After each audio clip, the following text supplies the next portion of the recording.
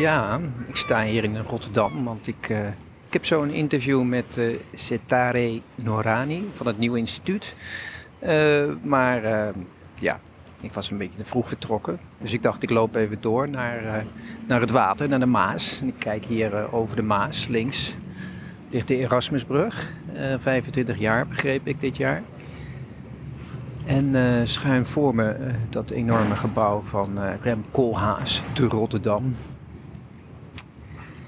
En het is toch elke keer wel weer een behoorlijke verrassing hoe groot dat gebouw is. Zeker ten opzichte van de andere gebouwen die ook niet mis zijn in deze omgeving. Maar dit springt er wel enorm uit. En je vraagt je dan toch een beetje af, ja, why? Waarom moet het zo groot zijn? Misschien om het grootste gebouw van Nederland, dat belangrijk was. Althans, qua oppervlakte, geloof ik, niet qua hoogte. En ja, het is op zich wel een oké gebouw. Ik geloof dat de recensies heel positief waren toen de tijd. Ik volg het niet zo, maar ja, ik zie toch vooral 4 torens opgebouwd uit 2 blokken per toren, die ten opzichte van elkaar een beetje verschoven zijn, waardoor de een wat oversteekt naar de ander. Ja, wat hier nou zo bijzonder aan is, weet ik eigenlijk niet. Wat er bijzonder aan is dat ik denk dat het eigenlijk een beetje gedateerd is, dit gebouw. Wie woont hier? Zijn het allemaal dezelfde soort mensen? En dat is toch het idee dat we dat niet meer zouden doen? Dat je alleen maar jezelf tegenkomt in de gang en in de lift. En in de sportzaal en in de parkeergarage, want alles is intern. Het is een stad op zich, schijnt. Nou ja. Ik wil een vraag stellen. Zijn jullie klaar voor een blik op de toekomst? Hè? Ja? Oké, nou in dat geval, laat me dit zeggen. Het verleden was maar een inleiding, mensen. En dit is het begin van een nieuwe wereld. Question.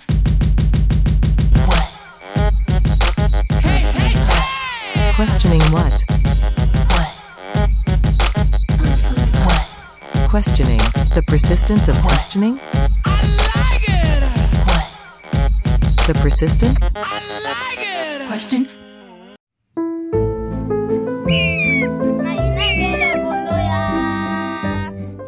Dit is aflevering 1 van een podcastserie in opdracht van Arginet.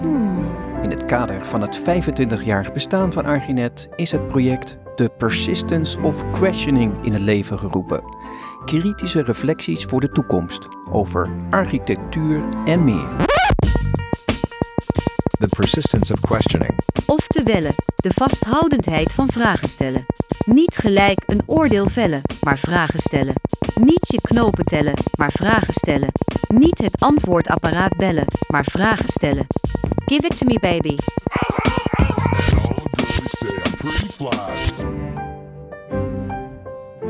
Aan de hand van 4 vragen kijken we naar de toekomst van architectuur. Vraag 1 is, wat betekent het om nu en in de toekomst architect te zijn? Verandert de positie van de architect in de samenleving? En hoe verschuift haar rol in het ontwerp- en bouwproces? Oké, dat klinkt als een potje slaapverwekkend navelstaren voor gevorderden, Maar geen excuus om te stoppen met nadenken. Sociale emancipatie. Wat? Veelheid aan geleefde ervaringen. Wat? Hypothetisch gedeeld waardesysteem. Wat? Meer impact. Ik snap het niet. We moeten ons beseffen dat een groot deel van de veranderingen in de architectuur, die nu verkocht worden als een bewuste keuze, in feite een gevolg zijn van een, door de markteconomie en regelgeving, gedicteerde realiteit. Gedicteerde realiteit. Reinier de Graaf. Architect, stedenbouwer, OMA-partner, denker, curator en schrijver. All the girlies say I'm pretty fly for a white guy. Hoi, ik heb een idee. Door diversiteit en de klimaatcrisis te presenteren als nieuwe uitdagingen voor een nieuwe generatie, wordt een geschiedenis vergeten. Catherine.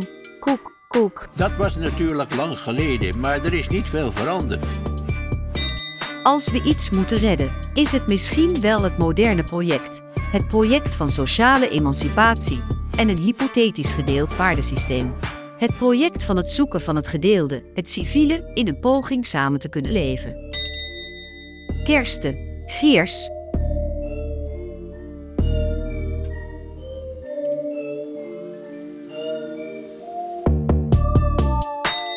Wij geloven dat architecten meer impact kunnen maken dan alleen op economisch vlak, als zij en de opdrachtgevers bereid zijn om ook oog te hebben voor de veelheid aan geleefde ervaringen op een plek. Veelheid aan geleefde ervaringen op een plek. Veerle Alkemade. Ik waarschuw u, mevrouw, dit vereist vooral zorgvuldigheid. Het is niet dat ik te klagen heb, maar ik begrijp er niets meer van. Mijn naam is Geert van de Wetering. Samen met Danielle Eemans maak ik audioverhalen onder de naam De Kostgangers. Onze focus is niet specifiek architectuur, maar op de een of andere manier hebben we in het verleden veel verhalen gemaakt waarin architectuur, stedenbouw, ruimtelijke ordening en dat soort dingen een grote rol speelden. Zo maakten we met Tracy Metz een reis door Nederland en spraken met mensen die hun stempel op de inrichting van ons land hebben gedrukt. Zoals met Piet de Bruin in de Bijlmer. Het was een erg fanatieke poging, bijna utopisch, om een ideale samenleving hier tot stand te brengen. Dat zit er gewoon in. Ik was in die tijd jong en een believer. Ik begreep dat en ik zei, dat wil ik ook. Voor het Centraal Bureau voor de Statistiek maakten we een verhaal over krimpende steden in tijden van hyperurbanisatie. Wij zijn zo gewend geraakt aan die groei dat we ook daar niet meer van kunnen ontwennen en dat we moeite hebben om te kijken wat komt er eigenlijk na die groei.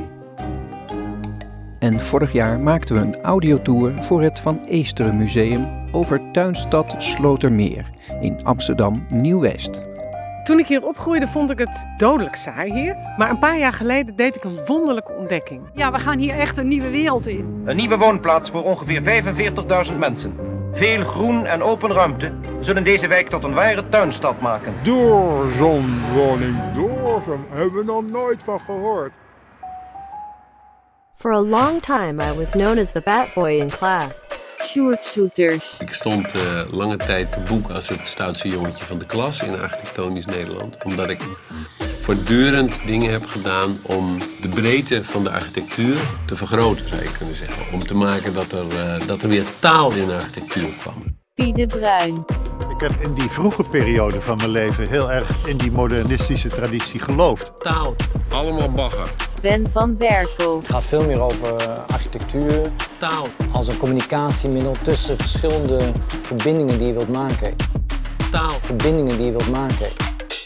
Taal. Alles verandert. Allemaal bagger. Je kunt dus Herman. je niet meer voorstellen dat Hertzberger. Gebouwen blijven zoals ze gemaakt zijn. Alles verandert. En die architecten die dit dus gebouwd hebben, die hebben dat allemaal gebouwd met de beste intentie. En kijk eens wat een afschuwelijke puinhoop die cubisten ervan gemaakt hebben. Moet je eens kijken, zo'n ding wat dan eigenwijs ook weer even uit de rooilijn wil gaan. Waar is het in godsnaam voor nodig? All rubbish. Allemaal bagger. In Rotterdam ging ik dus op bezoek bij Setare Noorani. Zij werkt als onderzoeker bij het Nieuwe Instituut. Ik heb architectuur gestudeerd aan de TU Delft. Ik ben ook nog steeds werkzaam als ontwerper. Daarnaast dus onderzoeker, zowel voor het instituut, maar ook voor mijn eigen praktijk. En lid van allerhande collectieven. Voorafgaand aan het interview liep ik met Setare een rondje door de tentoonstelling Het ontwerp van het sociale. Deze tentoonstelling bestaat uit allerlei houten kamers, kubussen zeg maar, met specifieke thema's zoals het buurthuis en toe-eigening als verzet. Het is inderdaad wel zo dat iedere kamer een eigen, heel letterlijk een eigen ingang heeft naar het sociale. Sommige ruimtes zijn nog leeg, bijvoorbeeld waar we nu langs lopen. En daar komen nieuwe projecten, nieuwe ingangen. Setare was betrokken als onderzoeker/curator bij de Kamer over feministische ontwerpstrategieën. De kamer hangt vol met documenten, teksten, foto's, posters die zijn bevestigd op een soort weefgetouwen. Zo zijn er veel stukken te zien uit het archief van het netwerk Vrouwen Bouwen Wonen, opgericht in 1983. De vrouwen binnenin het netwerk waren in een breder verband bezig met de gebouwde omgeving. Stedenbouwers, maar ook sociologen, psychologen. En samen droegen zij eigenlijk zorg voor en de theoretische onderbouwing van hoe zij de positie van de vrouw zagen op dat moment, maar ook hele praktische voorstellen. Bijvoorbeeld, dan moet ik even kijken waar we het zien.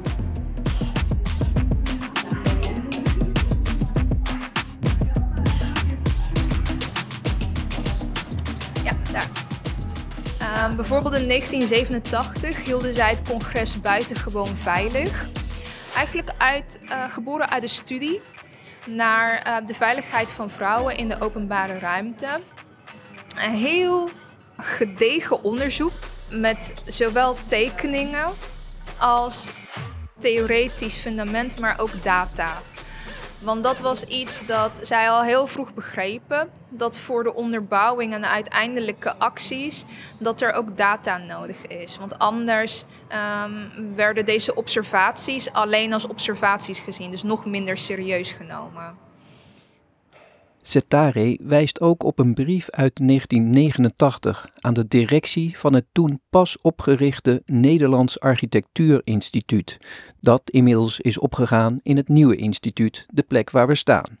En er staat heel letterlijk, eerste 2 zinnen, het pas opgerichte Architectuurinstituut in Rotterdam moet meer aandacht besteden aan de positie van vrouwen in de stedenbouw en architectuur. En ik vind dat heel duidelijke taal. Ik bedoel, dit is 1989. Daarna zijn er een paar decennia overheen gegaan.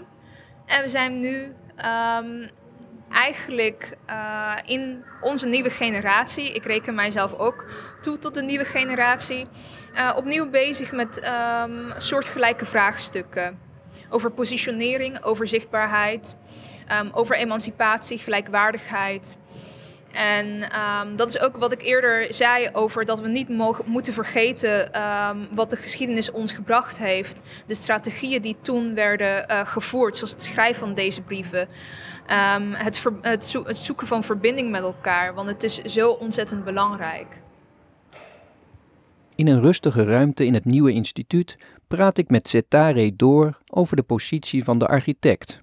Een beroep waarvan zij al op jonge leeftijd wist dat ze dat wilde worden.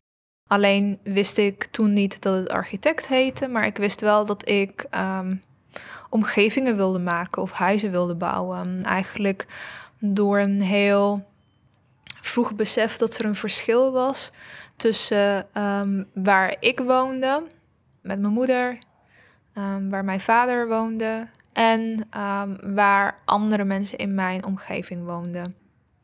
Ik was gewoon heel erg gefascineerd door een heel groot gebouw aan de andere kant van de snelweg. En nu moet je ook voorstellen, Kerkrade is heuvelachtig. Dus er zat een dalletje met een snelweg tussen ons appartementgebouw en die enorme woning aan de andere kant. En daar speelden altijd kinderen. En ik dacht, wie zijn die kinderen? Waarom zitten zij daar en zit ik hier? En ik wil ook zo'n groot kasteel. Ik kon het niet anders benoemen. Setare gaat inderdaad architectuur studeren. Echt kritisch tegenover het curriculum en het vak als geheel stond ze de eerste jaren niet. Ze accepteerde zogezegd de status quo. En ik geloof dat ik daar pas aan het eind van mijn bachelor mee opgehouden ben. Van, oké, maar hoe sta ik er nou eigenlijk in? En dat ook kwam door het lezen van nieuwe dingen, het bekijken van nieuwe dingen, maar ook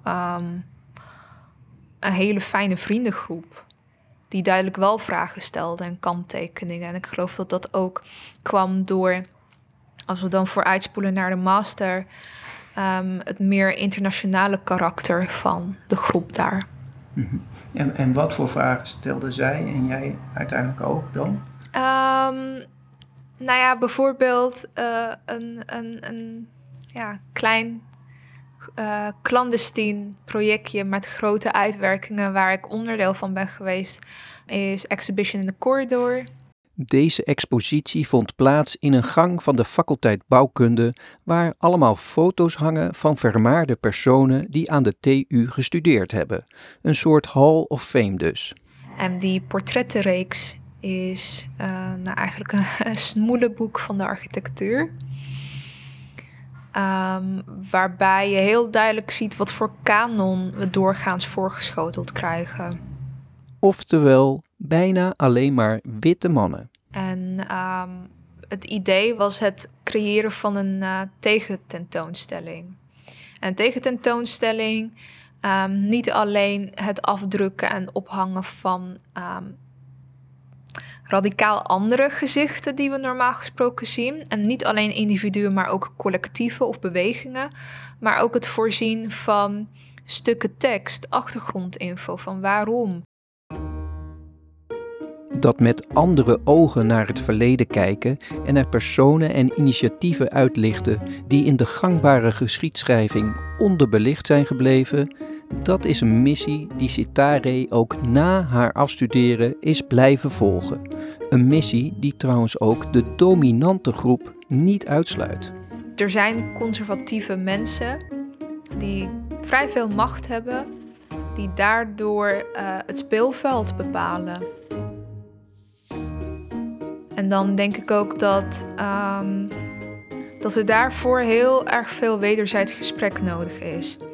Ik kan bijvoorbeeld niet verwachten van mijn buurman die VVD stemt, dat ik hem één verhaal vertel en dat hij dan meteen, GroenLinks of Bijeen gaat stemmen op de volgende dag. Nee, het is echt een proces waarin je samen zit, doorheen moet, van elkaar kan leren. Dus het is niet alleen zenden, dat ik mijn woord zend en de ander moet ontvangen. Dat is in de praktijk dus ook nodig van oké, inclusiviteit, wat houdt het praktisch voor jou in? Hoe kan jij dit waarmaken? En ik zou zeker denken dat architecten hierin voortouw moeten nemen, al dan niet een hele grote rol hebben. En met die boodschap gaan we op pad. Nu doorpakken, nu doorpakken. Ja, ik ga al. Doe rustig.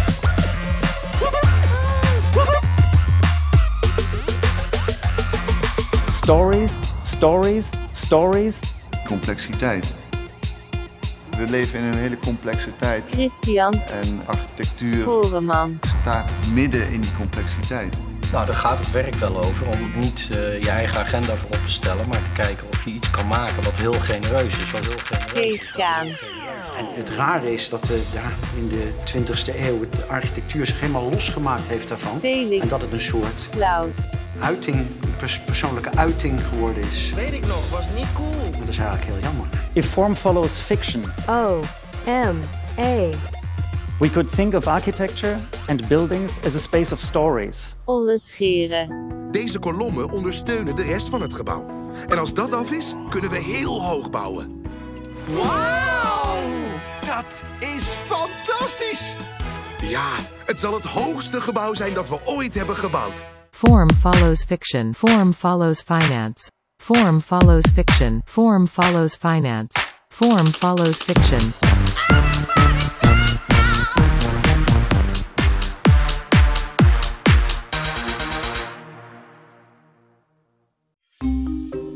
Een vrouwelijke architect waarvan gelukkig ook documentatie bestaat in het archief van het Nieuwe Instituut is Marianne van der Waals. Ik ben Marianne van der Waals en ik heb een architectenbureau met Anke Zijnstra sinds eind 80er, begin 90er jaren.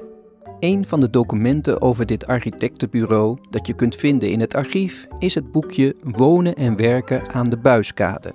Een onderzoek naar gebruik en beleving. Ja, dus dit is de Buiskade. Dus dit project heet Buiskade. Ik bezoek Marianne in haar kantoor aan die Buiskade in Amsterdam-West. Waarom? Nou, enerzijds omdat het vlak bij mijn huis is, maar vooral omdat dit project een goed voorbeeld is van hoe ideeën, waarvan nu iedereen de mond vol heeft, ruim 20 jaar geleden al door Marianne en haar collega's werden gerealiseerd. Wij hebben ons heel erg door de plek laten inspireren hier. En we hadden eerst in dat eerste plan stond er een heel onogelijk klein gebouwtje wat niks waard was. Maar we zeiden dat moet bewaard blijven. Maar dat doen die ontwikkelaars niet natuurlijk, maar gewoon voor het idee. Ideeën als faciliteren van toe-eigening, flexibele plattegronden, gemengd gebruik en een mix van functies, wonen, werken, winkelen. Maar ook recente trends als de architect als ontwikkelaar en zoiets als het gebruik van hout als bouwmateriaal. Het project dat Marianne en haar collega's hier hebben gerealiseerd bestaat uit 3 delen. Dit is de maquette van waar we hier zijn. We zitten aan de Kostverloren-Vaart, dat zie je hier buiten. En hier is een collectieve tuin en daaromheen zit dus die woningbouw. Dat zijn allebei blokken met gemengd koop en huur. En die huur die wordt geloof ik niet verkocht, maar die gaat nu enorm omhoog. Dus dat wordt vrije sectorhuur. Nu gaat het er mij eerlijk gezegd niet zozeer om hoe het project er precies uitziet. Als je dat wilt weten, kijk dan even op Google Street View of fiets er langs.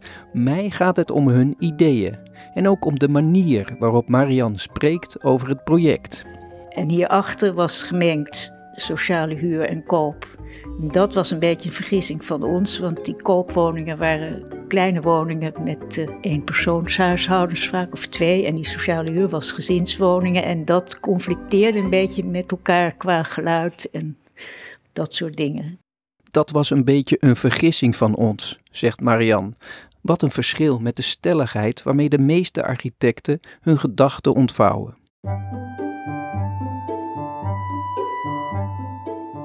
Je hebt mensen die denken dat alles maakbaar is en die vegen alles van tafel. En dan beginnen ze aan iets nieuws en die gooien ook veel weg. Een van de centrale ideeën van het project aan de Buiskade is het mogelijk maken van ontmoetingen, door ruimtes meerdere functies te laten vervullen. Het dak van de parkeergarage vormt bijvoorbeeld een collectieve tuin. Door de stoep op te tillen, zoals Marianne dat noemt, ontstaat een semi-publieke ruimte waar kinderen kunnen spelen en je op een ongedwongen manier contact kan hebben met je buren. Onder die opgetilde stoep bevinden zich dan weer bedrijfsruimtes, om te zorgen dat er veel sociale interactie is op straatniveau. Al met al een enorme variëteit. Variëteit aan soorten ruimtes, soorten functies, soorten gebruik. Ja, en is dit nou een soort model wat jullie hebben bedacht, wat ook wel een beetje gekopieerd wordt? Niet op deze manier dat ik weet. Dit is zo gevarieerd, dat is ook niet zo makkelijk te kopiëren. Het zijn heel veel dingen door elkaar. Dat vind ik zelf, daar ben ik wel trots op, dat dat gelukt. Om al die functies en dan ook in een ander soort vormentaal.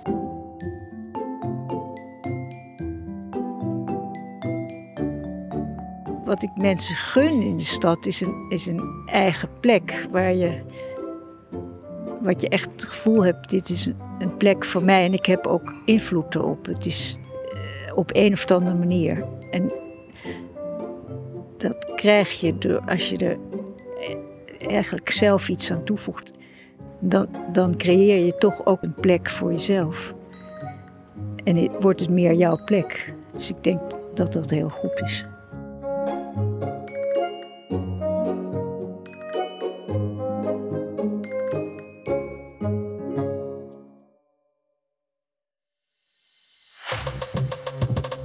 The next generation architects. I think we need to question this idea that architecture is about making buildings. But what is architecture about then? Copy. Copy. Copy. Copy.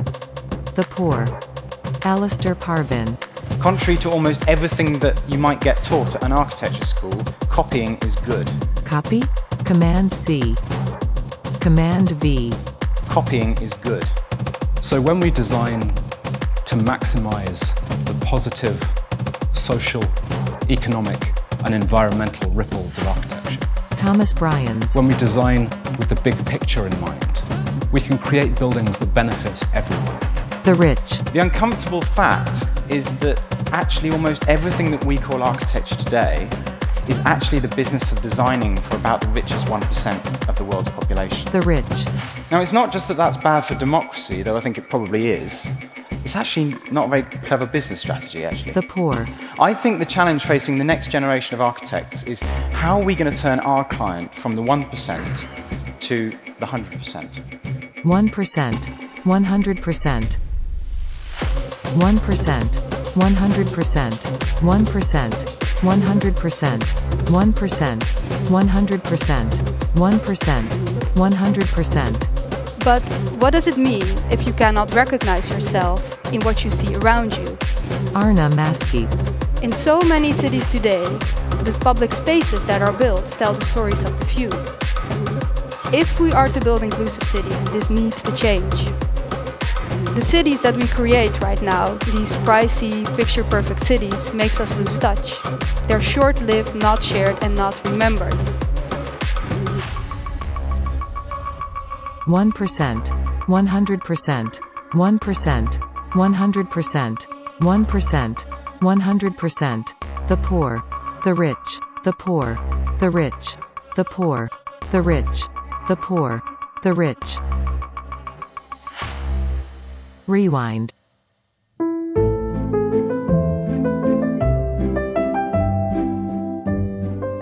Dit was aflevering 1 van een 4-delige podcastserie in opdracht van Archinet, in het kader van The Persistence of Questioning, kritische reflecties voor de toekomst over architectuur en meer.